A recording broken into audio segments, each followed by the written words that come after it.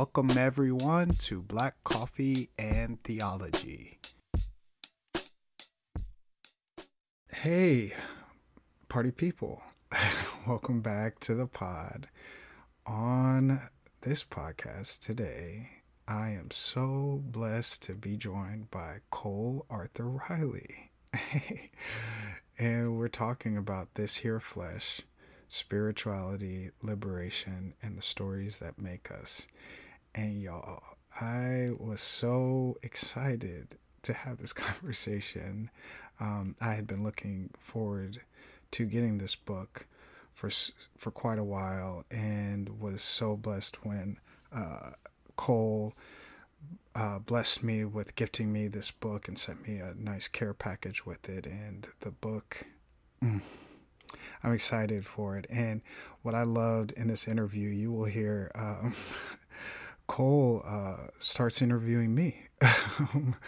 She flips the questions around. And so it was such a great time that I felt like I was talking to someone that I knew for quite some time. So it was such an enjoyable convo. And so if you haven't read the book, I would totally get into this conversation. We get into some things. So sit back and relax and enjoy our conversation. Cole Arthur Riley. Hey, everybody. Welcome back to the pod. And I have the pleasure, especially because of when we're recording this, of talking to New York Times bestseller Cole Arthur Riley. Hey, welcome to the pod. Thank you for having me. And it's still surreal to hear it. You're the first person to introduce me with that title. So it's wild. Hey, New York Times bestseller. We support it, we respect it. This here flesh, spirituality, liberation, and the stories that make us. Hey, welcome to the pod. And usually I start out by saying a bit about each guest, and then have the guest talk a bit about themselves. And I want to say that what I have observed about you first came obviously through Black liturgies. And I will say this. I started catching on to Black liturgies without knowing the face behind Black liturgies, obviously. And I was very late to Black liturgies because I'm late to most social media. I'm pretty divested from most social media. And then Twitter is where I reside and make my home. But I loved so many of the breath prayers behind Black liturgies. And I have this, persona about me of the contemplative, which is why Robert the Contemplative is my name on Twitter. And as you have started to step more in the space of showing who you are, I'm like, oh, I love this person behind Black liturgies. And as you have revealed more of who you are and the struggles that you go through in your life, and revealing even in chronic illness, it has really resonated with so much of my own story.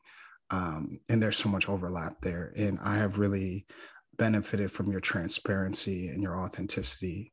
And that has made me appreciate the liturgies more, because I know where it's coming from. Right. And so thank you for your transparency in that place, because you don't have to. You could continue to do the work that you do without that, but it is needed. Thank you. Yeah. So I thank you. appreciate that. Thank you. Yeah. And I know that takes a great deal of bravery and courage, especially because online trolls be there. Right. And I'm I've always been a very private person. And so I was just telling you before we went live, just I feel a bit exposed in this season with the book coming out.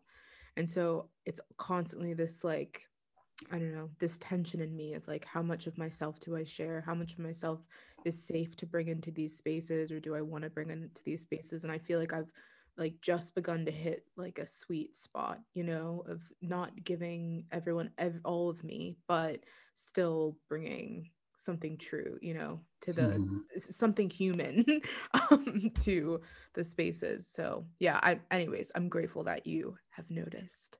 Yeah, and I think, especially, I'll say this is, many of us have been taken advantage of by leaders, whether it's inside of the church or outside, who have uh, had platforms that were shrouded in mystery, right? And where they had spiritual practices that were elusive, and we were trying to get to this level of maturity, not knowing that they also struggled, whether it was in their body, whether it was they had mental health struggles, whether it was, hey, do you get depressed sometime? That would be great to know. um, we're trying to attain your level of seeming maturity, not knowing X, Y, and Z. And uh, I have benefited so much from people who are able to say, hey, I'm not strong all the time, and still keep a part of their life private. Hey, y'all don't have to know everything that's going on in this house, you know, but I am human, and there's a sacredness in that humanity too, that you're bringing to the table. Thank you. Um, yeah. So, what I like to ask every guest is, what is important to you? How do you show up in the world? What things are important to Cole? Yeah. Right now, art, I think art and artists in general, um, a lot of Black literature, a lot of literature, but I feel like I'm in this season where I feel really near to that part of myself, like near to the artist. You know, 3 years ago, I wouldn't have described myself as an artist, which feels kind of just strange, delusional to say now. But I'm starting to realize all of these kind of creative instincts that I have, and also starting to find the most meaning and comfort and just rest in the art in the world, whether that's like collaging and or um, painters or Black literature. So that's really important to me. Um, my house is really important to me, like my place as someone who is also, you know, chronically ill. I'm sure you can understand, like there's just something really sacred about that. It's something that needs to be really sacred and secure and safe about, you know, the home, because, you know, we're existing here a lot more than, you know, other people. And so it's really important, you know, it's important for me to have some kind of comfort, some kind of ease, beauty in my home, the things that I would want to access if I was always you know, in an able bodied state. I want those things. I want access to those things in my home. So that's important to me. Yeah. How do you typically answer this question? Oh, this is the first time someone has flipped it on me. Um, what things are important to me? This is a great question. It is a good question. That's why I'm like, I'm going to ask him. interface, how do I interface with the world? I think, and don't be surprised if I cry, it's who I am as a person. I Beauty is important to me. I say often that one of the things that I am after in this life is upholding the beautiful, and that's the place that I do theology from. That's the place that I write from. That's why I have a podcast, because I want to amplify the beautiful. That's how, that's how I see liberation. Is I want to go after those things that uphold the beautiful and those things that diminish the beautiful. It's important to me. And so beauty is kind of the anchor and the banner that is over my life. And so, yeah, so I think Robert is synonymous with looking on things that are beautiful. I feel emotional. And I think I am, and then secondarily, I am after telling the stories of those people who have been counted out by the powerful. And whenever I'm in a room, those people that are like strong and, are able to call all the shots, I'm not really looking for that person. I'm looking for the person that's like a failure, weak, like, they don't have any might. I really am concerned with that person. Right. And so you'll often find me with that person. So yeah, that's who I am, I think, in a nutshell, in addition to being a musician, being a whole host of other things, but those two things are really important to me. Thank you. Thank you. I'll have to reflect on that. Yeah. Also, just so you know, I'm a sympathetic crier. So if you cry, if I see someone in the airport that I don't even know cry, it's like the tears just come, and it's almost like this biological like I can't stop it. I'm like, so you're gonna be like, wow, Cole is just really dialed in. Like she's really attuned to me. And I just say, I can't make any promises that I'm attuned, but I'll try, but I'll most certainly cry back. So this literally happened to me last week, or this past weekend. Somebody was in the line at the airport. They were crying on a call. I don't know what was happening on that call. This was insecurity, and I was just crying. Yep, that's me. I'm like, those could be happy tears for all I know. If I see you, it's coming. And I was like, I feel wild right now. But I don't. And did I know that woman? Not one bit. Not one bit. She could have stubbed her toe. I have no idea. She could have broke up with her partner. I have no idea. But bless that woman in that airport. So we've established that link. So with that said, props to that. I'll say this, funny enough, I wrote an ode to the crybabies of the world, because often that's like a negative thing, crybabies, but it's a strength. It's a strength. It is. Truly. So this is a perfect segue, because I want to talk about your book, This Here Flesh, and the first thing that made me cry in your book is, and I've said this often to people when they ask me, should I get this book? And I said, I cannot say that, although I'm gonna tell you to get this book, because people know me as a book hustler.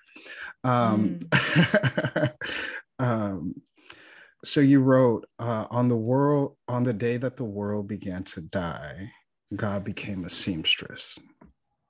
And you said, this is the moment in the Bible that I wish we talked about more often, when Eve and Adam eat from the tree and decay and despair begin to creep in, when they learn to hide from their own bodies, when they learn to hide from each other, No one ever told me the story of a God who kneels and makes clothes out of animal skin for them. And I kind of want to enter the dialogue of your book from that place, because that's towards the beginning of your book, but there was something that arrested me in just the way that you write and that description of God there, that I literally had to put the book down because I couldn't stop crying because of that language and that intimate view of God evokes such raw emotion. And every person that I told it to this far was like, okay, I'm going to order the book. So what were you thinking there, and take us there. What are some thoughts about that? I saw you post that quote on Twitter, and I just stared there with my mouth open, because that line, on the day the world began to die, God became a seamstress, I added on the not even the last edit, I added that on the last copy edit, which is not recommended. And I mean, I'll tell you, I guess I'll tell you about the writing, and then I'll tell you about kind of the idea behind it. But in terms of writing, before that, I had just kind of named the verse, Genesis 2, whatever it is, and then quoted the verse, and then went on to kind of explain, which, by the way, I don't think there's anything wrong with that method. But one, I was really trying to get at this kind of storytelling aspect of my life and of my spirituality, but also I thought, this is such a it's a moment that I think all of the intimacy has been stripped out of it, because we're just regurgitating the verse like verbatim, in this very like educational way, if we teach it at all. And I was like, for a verse that's been stripped of all its tenderness, how can I rewrite this sentence so that it feels near, it feels close, it feels subversive to how how I've experienced it before, which has made me just kind of brush over it, and get to the curses. And so I rewrote that line because I wanted it to be near and tender, and and I'm glad I did. I'm really glad I did. And then just the idea in general, like, I feel like I have been in spiritual spaces that taught me so much about the curses, the curses of the earth. And even when they weren't meaning to paint this like portrait of a vengeful God, that's the experience I was having with the divine. And I can't even remember when I first paid attention to this verse and I thought, this is interesting, this is a story of a God who it doesn't just, isn't just disconnecting, isn't just like leave, get out, which I think it can sound like without this verse. There's something really, I think, intimate and painful. Like he made clothes out of skin. That means like he made the first kill. He had to kill some animal and take the skin off of his own creation. There's something really tragic and I think tender and beautiful in that part of the story, that, and something very maternal, I think, not just because it's a seamstress moment and that's stereotypically a woman's job, but simply just because of that, like that maternal, caring, kind of nurturing experience. And for whatever reason, as we've preserved this story of the fall, it's like this what comes out, what is preserved is a lot of times the anger and the punishment, and not the nurturing maternal aspect of the divine. And it's interesting that you talk about wanting to preserve that, and there's this careful look that you had of in your writing of wanting to preserve something, and how you transmitted it to us as the readers, and which leads me to how you write throughout this book. And it was like this breath of fresh air. Every page had truly, and I'm not saying that to gas you up, it's I described your writing to someone last night as is almost like floating down a river, like like gently floating down a river, reading each page, and like you're just you're just like a lazy river just floating down a river, and that is such reading a quote unquote spiritual book and a theological type book that is easy, and you're just like weaving in and out of. I love how you write where you're weaving in and out of your own experiences, your grandmother's experiences, your father's experiences, and you're talking about the divine, you're talking about theological concepts, but where those begin and end, you're like, we're just on a nice river. And it's so easy. Like, talk about that. Like, how intentional was that? How, yeah, give us some juice on that. Yeah, I mean, it was intentional in so far as I don't And can I say this too? It felt like I also said this last night. It felt like writers of old, like a very classic, beautiful style. It reminded me in some ways like Zora Neale Hurston and other like very beautiful classic writers. I'm like, old people used to say like, you've been here before. Yeah, like, yeah. like My grandma said that, babies, like she's been here before. Yeah. like, truly. But yeah, go ahead. Sorry to interrupt. No, you're good. It was only intentional in as much as I know that I am more of a writer than I am a theologian, and I wanted to be true to that. I know that I have this platform in Black liturgies, but I never meant for it to be what it is. I'm grateful that it is what it is, but I wanted to make sure that I wasn't positioning myself in this kind of all-knowing way, or even not even all-knowing, just in this kind of educational way, when I'm not a teacher, I'm not a theologian. These are just kind of my own like contemplations on these spiritual things, and so I wanted to have kind of an allegiance to like the art of it and the art of writing. And in that, I think oh, this is going to sound like I'm like patting myself on the back, but It's okay. but I think we like a good pat. Okay, we don't do self-deprecation. Come on, we do a nice pat. But one of the things that like I mentioned artists, in the beginning, and like art in the beginning, and one of the reasons why that's like important to me is because I feel so much freedom. I feel, it's rarely the artists that are trying to like get us to zero in on exactly what we believe or exactly what we think or exactly what their piece is about. Like, I think artists do a really good job at expanding our imaginations and just creating these kind of free flowing environments where, well, maybe you see this in a painting, or maybe you see that, or maybe you see nothing at all and you think it's just like flecks on a paper. And I think there's a real spirit of liberation in artistry, and I'm trying to write about spiritual liberation, so why not try to tap into that side of me, that like spiritual creative in me, so to speak, that is less concerned with having the right answers on these theological matters, but is absolutely willing to like approach them, to question them, to turn them over in my hand and just kind of wonder and then walk it back and say, I don't know.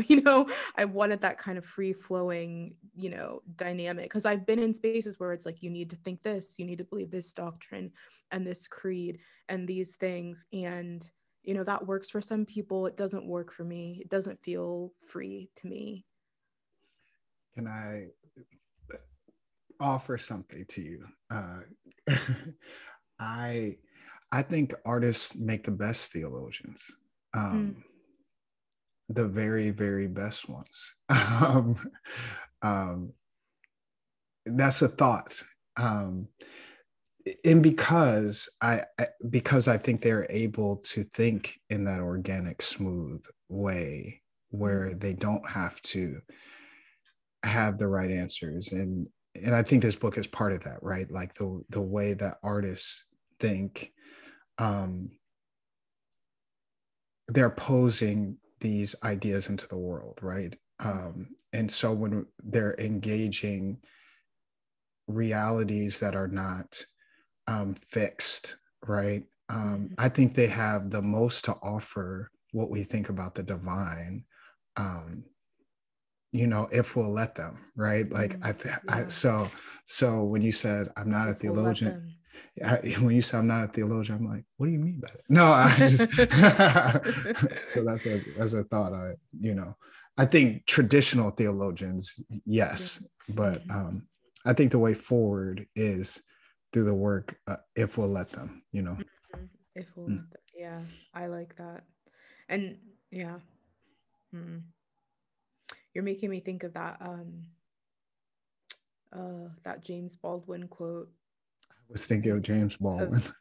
He says, at some point, he says, only artists can be trusted to tell the truth, which is very controversial. Only artists can be trusted to tell the truth. Maybe there's something in that, in what you're saying, of like, there's something about how an artist approaches the world and isn't, threatened by other people's beliefs or kind of other people's vision and line of sight. That, yeah, huh? Okay, I'll take that. Yeah, I believe it, and that leads me to this next question before I get into another part of the text.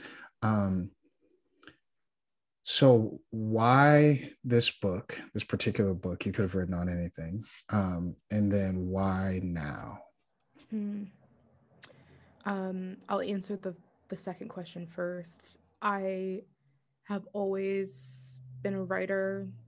Well, not always, but as long as I could, I did. And so, like, why now is because I've just wanted to. I wanted to write for so long and be paid to write.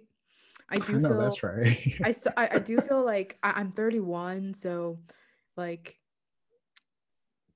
people write books when they're 25, but I think that would just haunt me. I think I'm going to be haunted by this book, frankly, because I always think, like, what will my 50-year-old self think about this sentence? Or like, I think about that all the time. Anyways, all that to say, I feel like I'm in a place where I have this kind of enough inner stability that I know what I think, that I could write a book that's, somewhat honest. Hopefully. Yeah. So I was like, yeah, I think I could do this. But also, I think Black Liturgies opened up this opportunity, really made it so that that's publishers started to contact me through Black Liturgies, and really gave me an imagination for, okay, you could do this now. You could do this now. And then why this book? I had been interviewing. I don't think of myself as the family historian, but the more I do these interviews, the more I'm like, maybe that is your role in like your family system. But I've been doing interviews with people in my family, like older people, and trying to just collect stories and record them so I could like preserve their mannerisms and things like that. And I started this a handful of years ago. I can't even remember when I started this, but the first two people I interviewed were my father and my grandma. And there was so much interplay between our stories, and just, yeah, such a kind of mysterious, like, bonding, that I felt really drawn to them in that season. And I was thinking, I mean, you're a contemplative, so I'm sure you've read like a lot of books in the contemplative tradition. I thought I was going to write, one of those, and all of that, all spiritual contemplation. And I just found that wasn't like, that's not who I am as a writer. I'm a storyteller. My family, we're a family of storytellers. That's our household spirituality, is like story and myth. And so how was I going to write this first book and share anything meaningful about myself without doing it like the way that is true to me? And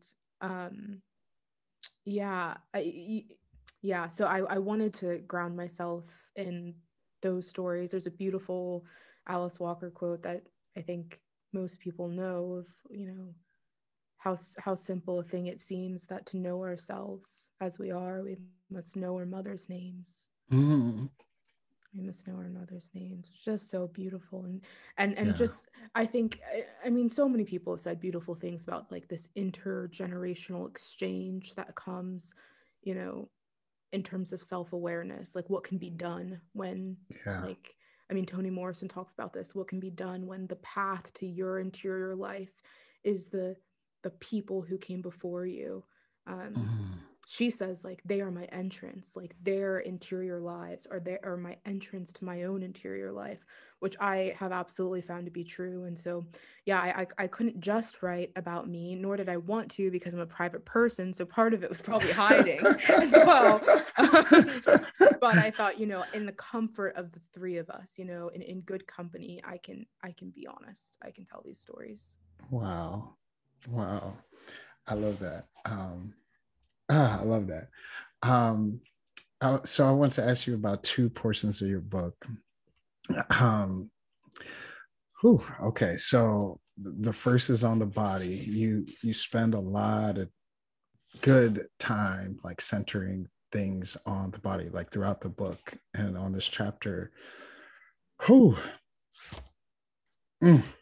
So I want to ask you about like you spend time kind of unpacking the spirituality that's really connected to our actual like flesh, like, and you give this dignity to like a spirituality that is not obviously disembodied, right? And Mm-hmm. I love that. And I think part of the conversation today around people leaving Christianity, deconstructing, leaving the church is because they had a faith practice that was disembodied, right? And so I love this quote at the end of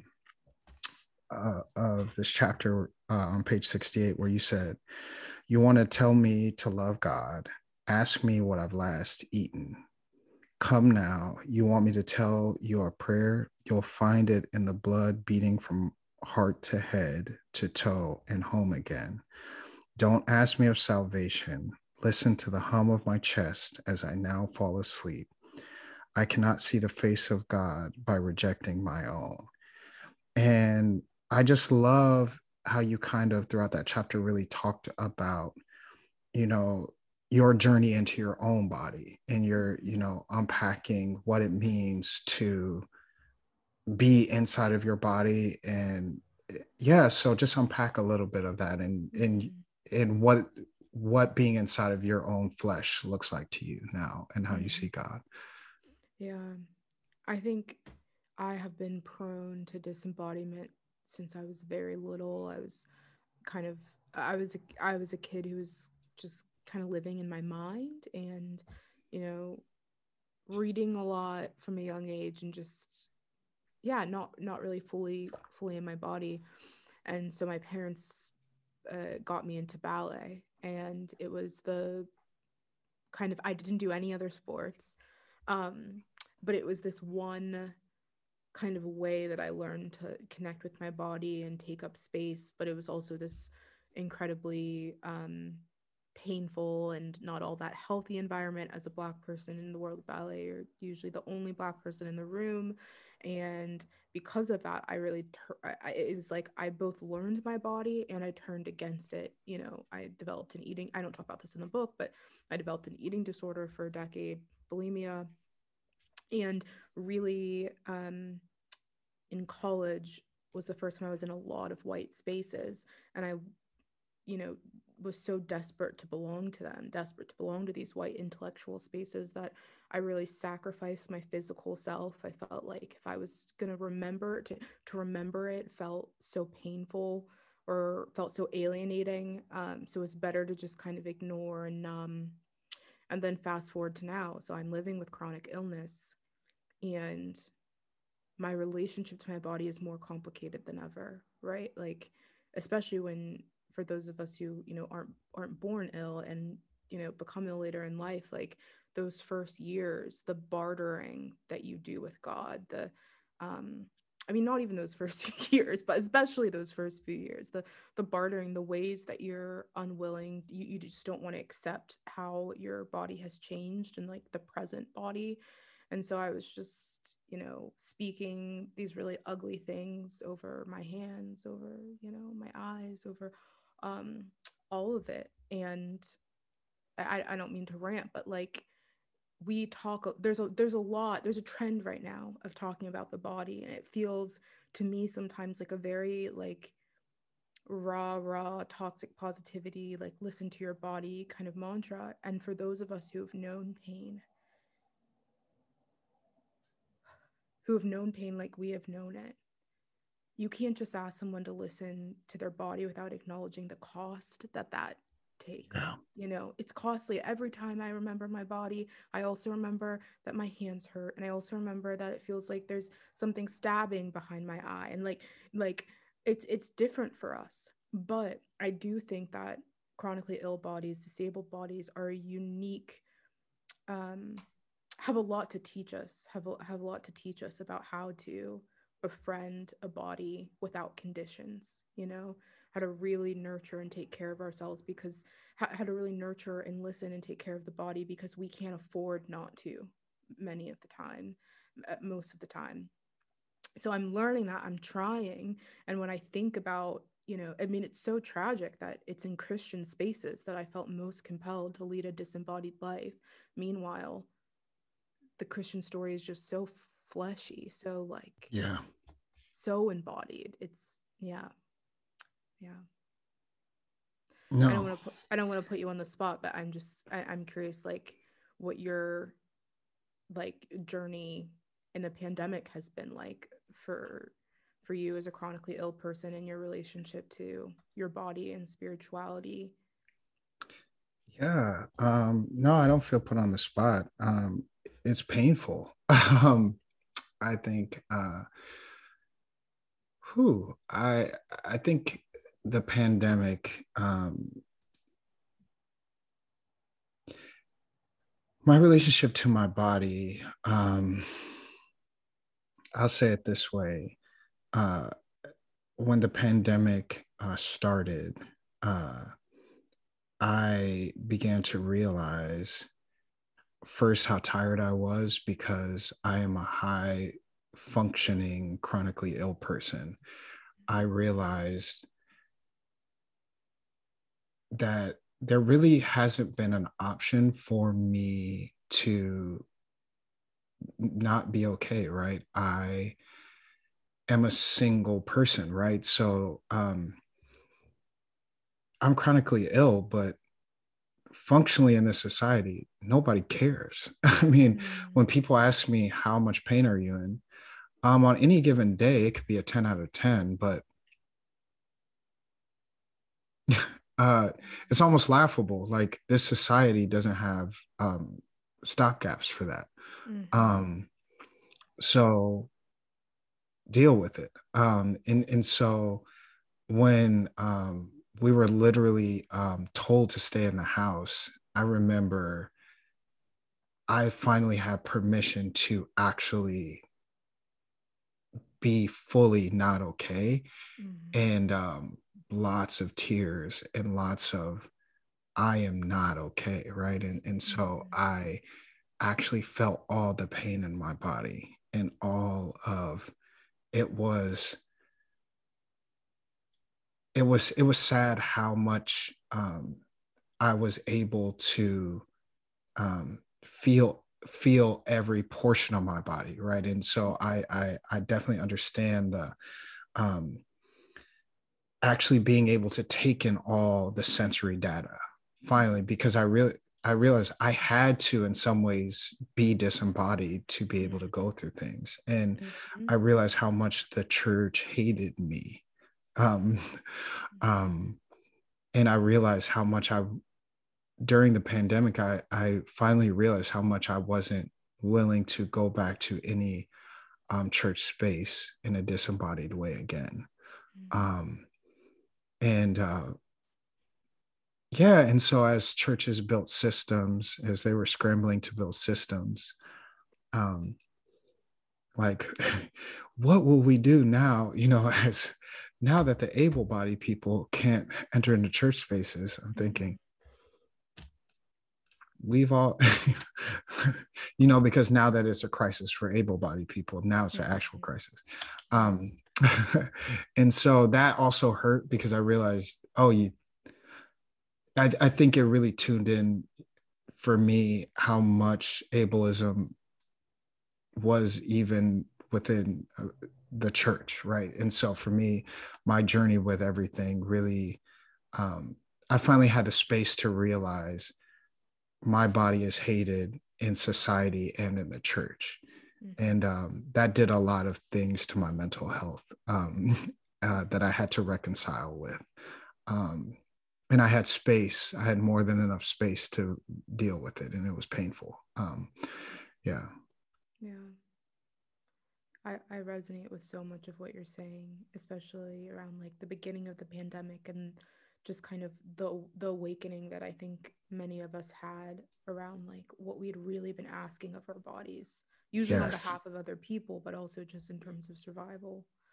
And I like almost would feel guilty for saying it, because everyone was like, it must be so hard. It must be so hard to like be homebound. You can't go anywhere.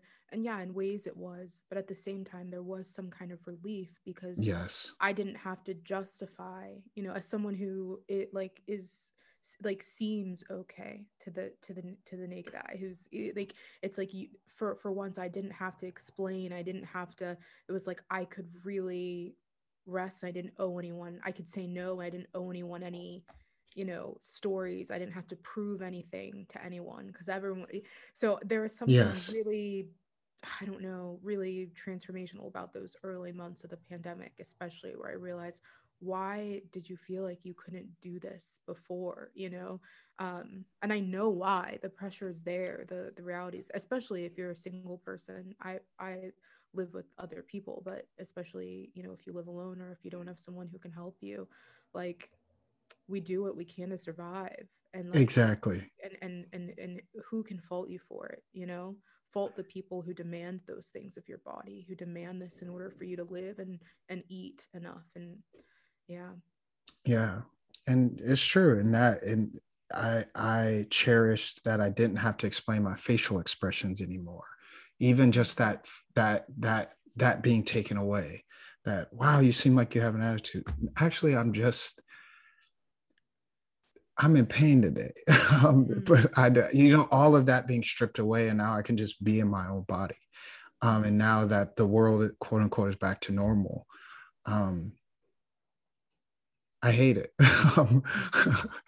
0 out of 10, do not recommend.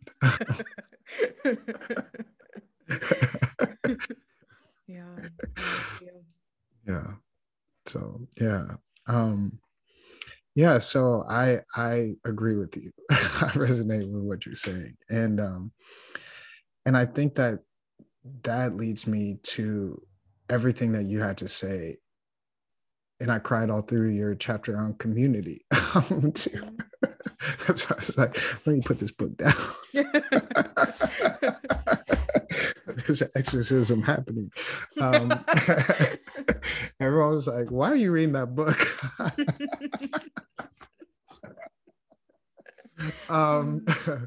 So really quick, I want to ask you about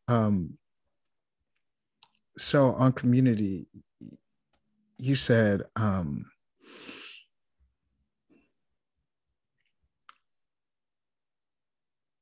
you wrote, I do join the scores of others who have said that in more ways than one, the flourishing of a healthy community lies in the ability of its parts to be solitary. Maybe we habitually ignore the boundaries of a friend because we fear absence will end in abandonment. Or we make unhealthy demands of relationships to satisfy our own insecurities, desperate for affirmation. Solitude can be a profound teacher. It can teach us how to hold ourselves, how to affirm ourselves and listen. How much is the sound of your own voice worth? And I just love, especially in light of what we were just talking about, like our bodies being sacred, knowing how to hold our bodies, especially disabled bodies and chronically ill bodies.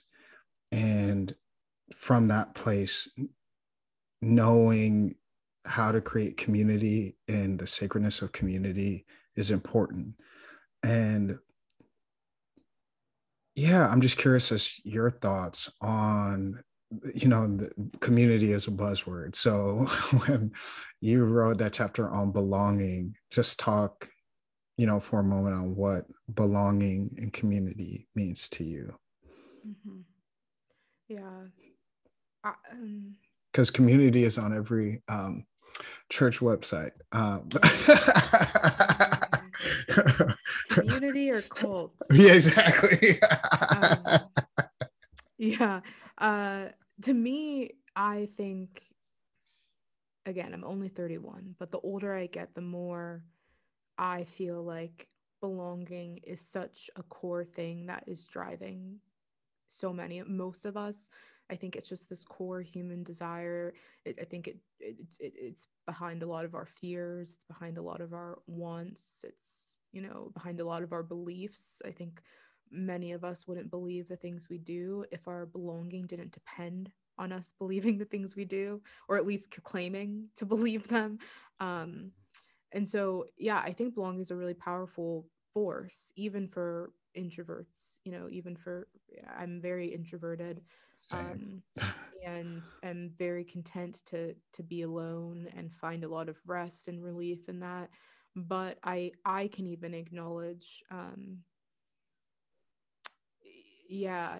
just how much I think I'm becoming honest about just how much I'm still driven by a sense of belonging, and will I be, and the counter of belonging, which is alienation or rejection, and that's just everyone's fear, right? That's just one of the most human fears there is. Will I be rejected? Will, truly, in many different ways. So yeah, all that to say, the chapters, they're on this trajectory from dignity to liberation, and I knew somewhere along the way I needed to make it clear that, the people who are encountering this book alone, especially those like super serious contemplative introverts or whatever, like I needed to make it clear, like, you're not exempt, you're in this, you need this too.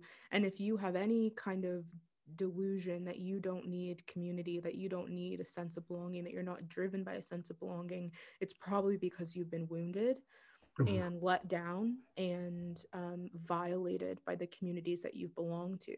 And so I think we construct these, like, we construct these false selves around us not needing people and us being so independent and yada yada yada. And I have a lot of compassion for that, because I think that is usually born out of something really unfortunate. It's born out of a letdown. It's born out of so many things. And in spiritual spaces, well, I'll say that not all belonging is good belonging. I know that's right. And in spiritual spaces, we, especially with young people, we get these young people, we scoop them up, and young people who are so driven by a desire to belong, we scoop them up and we promise them, you'll be one of us. Community, there's a reason why community is on every church website, because it's very enticing. It's a very compelling, like, apologetic. You'll belong if you believe this. And I think that for me, that put me in spaces where I had to compromise a lot of what I actually think, a lot of who I am. I had to compromise my Blackness. I had to compromise my body, just in order to experience some kind of embrace, when I should have been looking elsewhere. I love that you said that, because I think, it's kind of like, the job that says, we're all family here. And then now that job. at 38 years old, I know I'm being bamboozled when I hear that we're all family here. Oh, okay. That'll do it. That'll do it. You ain't got to worry about me. You ain't got to worry about me. I am out of here. When a CEO says we're like a family here, oh, you know what? Sorry to this man. That's all the time we've got here, folks. I know a lot. Once a powerful person says we're a family, oh hell, we're out of here, because ain't no way, man. Ain't no way. And it's just, to your point, that is a powerful apologetic, because it pulls on that inner core that we need to belong, and telling someone we are like family pulls on that echo within to want to belong to something greater than oneself. And so a church saying that, ain't no way, man. I can tell by this when I click on the church website, the company website, something ain't clean. The stock photos. Yeah, the stock photos. Couches. I could tell it. Click on one of the sermons. Oh, ain't no way. This is not. Ain't no. I click on the worship. Ain't no way. This is like a family. What's the past 5 sermons? Oh. You lying. But yeah, I resonate with that. So yeah, I think the last question that I would ask you is, as you're going through this book tour, and presumably it's a whirlwind. It's a time and a half of time. And when it's all said and done, what is the thing that you hope that people leave with when they are, what is the thing that you hope resonates from your book the most? When you're like, you finished the last interview podcast, when you're like, I've put this here flesh on the shelf, and you're done with everything, and this year is behind you, what is something that you hope has resonated the most with people?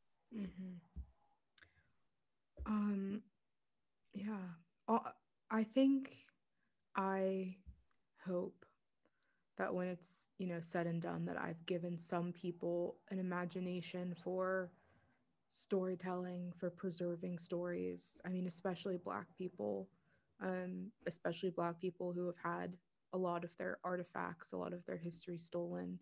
What does it mean to be good caretakers now of what we have, and good historians, those who have come before us, and to understand that, we can't make sense of our interior worlds. We can't really grab hold of a sense of self and become honest about how we interact with the world without this kind of grounding in stories, and this attention, this kind of sacred attentiveness to story, both our own and those that have made us. Yeah, I hope. Yeah, I feel it. Well, amen and amen. Thank you for your time. I appreciate it. Thank you.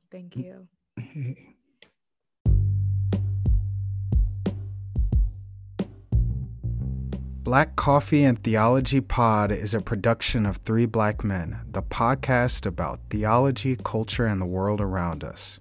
Follow us on Twitter at Three Black Men. If you like the content that you are receiving here and want to receive more, whether that is in longer conversations, essays, devotions, and videos from either myself, Sam, or Trey, please sign up for our Patreon at patreon.com/3blackmen. Don't forget to like, rate, and review Black Coffee and Theology Pod, as well as Three Black Men.